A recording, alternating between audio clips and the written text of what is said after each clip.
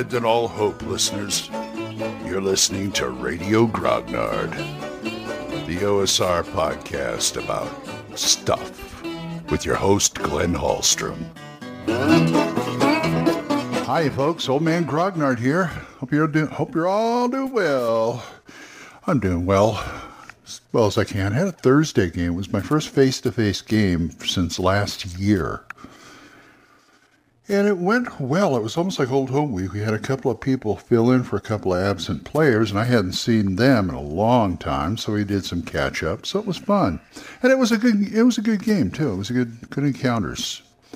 Killed a lot of goblins and a few orcs, which always makes me happy. We're in the middle of an ogre fight right now. We had to end it there.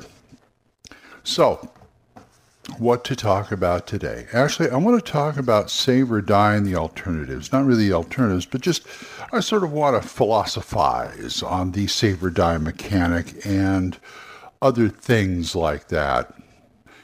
Things, tricks, traps, all that kind of stuff. And we're going to talk about that after this.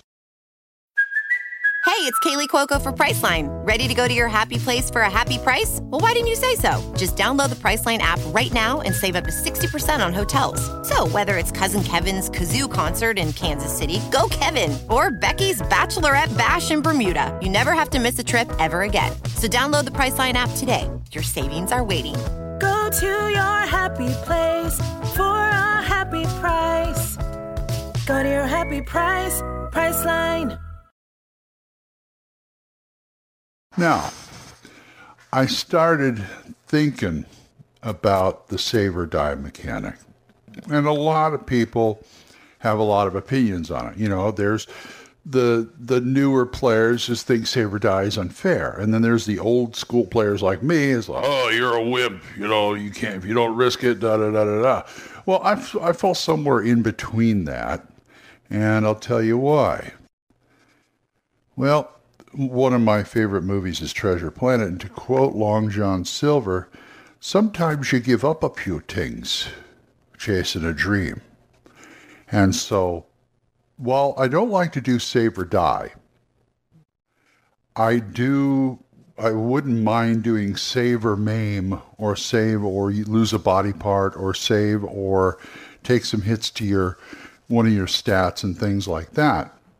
I don't really believe in TPKs, but I do believe that, yeah, you know, you take the chance, you may have to make a few sacrifices along the way. And I'm not talking about treasure or anything like that. I'm talking about there's a lot of adventurers out there with one leg or a scar on their face or an eye patch because they don't have an eye, or things they've lost while doing this. Maybe a hook, you know. That's why pirates have lost limbs, because, you know, it's dangerous out there. You got to remember it's dangerous out there, but if you can do the risk, you'll get the rewards. Once again, reap what ye shall sow. So, yeah, reap what ye shall sow. So when I look at a dungeon or something like that, or a module, or where you're going to go down into the belly of the beast, you got to I think about, okay, what kind of traps are there? I mean, everything doesn't have to be the Tomb of Horrors, but there's nothing saying you can't have a couple of near-death traps in there. I like near-death traps better than death traps, because once you kill them, and that's it. Go make another character, you know what I'm saying? Then I got to figure out how to get them in if they're in the middle of a dungeon, and da-da-da-da-da-da. And so I would rather have near-death traps. I've seen people lose limbs before in games for things they wanted to try to do. You know, it's just common sense. You know, things are going to try and kill you, but at the same time, they're going to leave a mark. Let me put it that way. They're going to leave a mark. I mean, I've got marks on my body that, you know, things have happened to me. I had a couch fall on my leg that really gave me a hurt, and after about six to 8 months of therapy and all that stuff, I've got a nice little divot in my leg down here. She says, you're always going to have that divot where the couch fell. So I don't care. I'm still living. I'm still walking. This is the kind of thing where, it separates the men from the boys. It separates, who's going to stick and who's going to go. That kind of thing. You want something bad enough, you will risk it. And that's the name of the game, as far as I'm concerned, for adventuring. Some people, that's why it just gnaws on me about encounter balance and things like that. Things like challenge ratings really bug me. It's a good, to me, I'd rather do that than have target numbers for everything. But at the same time, I'm not going to use it to rule my prep, rule my adventure. I still eyeball stuff saying, okay, I think this is just enough type of thing. Challenge ratings are good. I will go, if a book has CRs like Swords and Wizardry stuff, I will look at the CR and think, okay, can my party of PCs handle this or not? And I'm not going to go by challenge rating. If I bump the hit dice up or the hit dice down or the number of whatever, well, so be it. I will do that, regardless of whatever the challenge rating is. But I digress. I think that sometimes you're just going to, you're battle scarred. That just shows you've been through the ropes. You know what the score is. You're a vet. You're a seasoned adventurer. And to me, in my games, the NPCs who encounter people like this, it's almost like our military. They automatically get more respect, a little more respect from most people. I'm not saying everybody.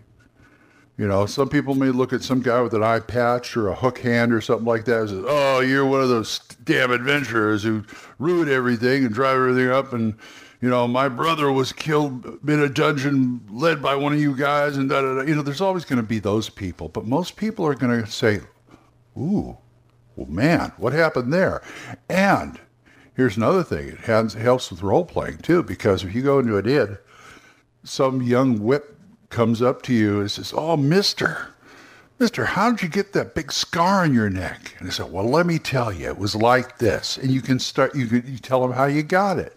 And that would it's not going to bring your charisma up, but it'll give you, reaction points for people wherever you are, where you tell them the story. Because to me, that's good role playing. And I'm always fond of good role playing. So, think of dungeons as don't think of them as death traps. Think of them as gauntlets. You got to think of them as more like gauntlets going through. Yes, you may die. I'm not saying there won't be a TPK, or there might be a save or die in there somewhere, but you should not look at it with the objective to kill your players. Your objective is to put them through the ringer and maybe come out the other side with some benefit like treasure or whatever. That's the way you got to think about it. Anyway. All right, I got to go start my day. So if you guys want to talk about this or anything else, oldmangrognar@gmail.com, or drop a voicemail on Anchor. We're monetized, so as little as 99 cents a month. You too can help support this program, and I would thank you. Thanks again to Jonathan, Oliver, Gilbert, Juan Carlos, Daniel, Dan, Benjamin, Jason, and John Allen. Thanks, guys. Don't forget Dan Gregg's Jung, Y-U-N-G, Jung Grognard podcast, Mark C. Walring's The Yawning Owlbear podcast, Big John Allen Large's The Red Dice Diaries, and my friend Eric Tenkar's Tavern Chat. So, until I see you folks next time, keep the dice warm, and I'll talk to you later. Bye-bye. Questions? Comments? Send them to oldmangrognard@gmail.com. We'll see you next time when Radio Grognard is on the air.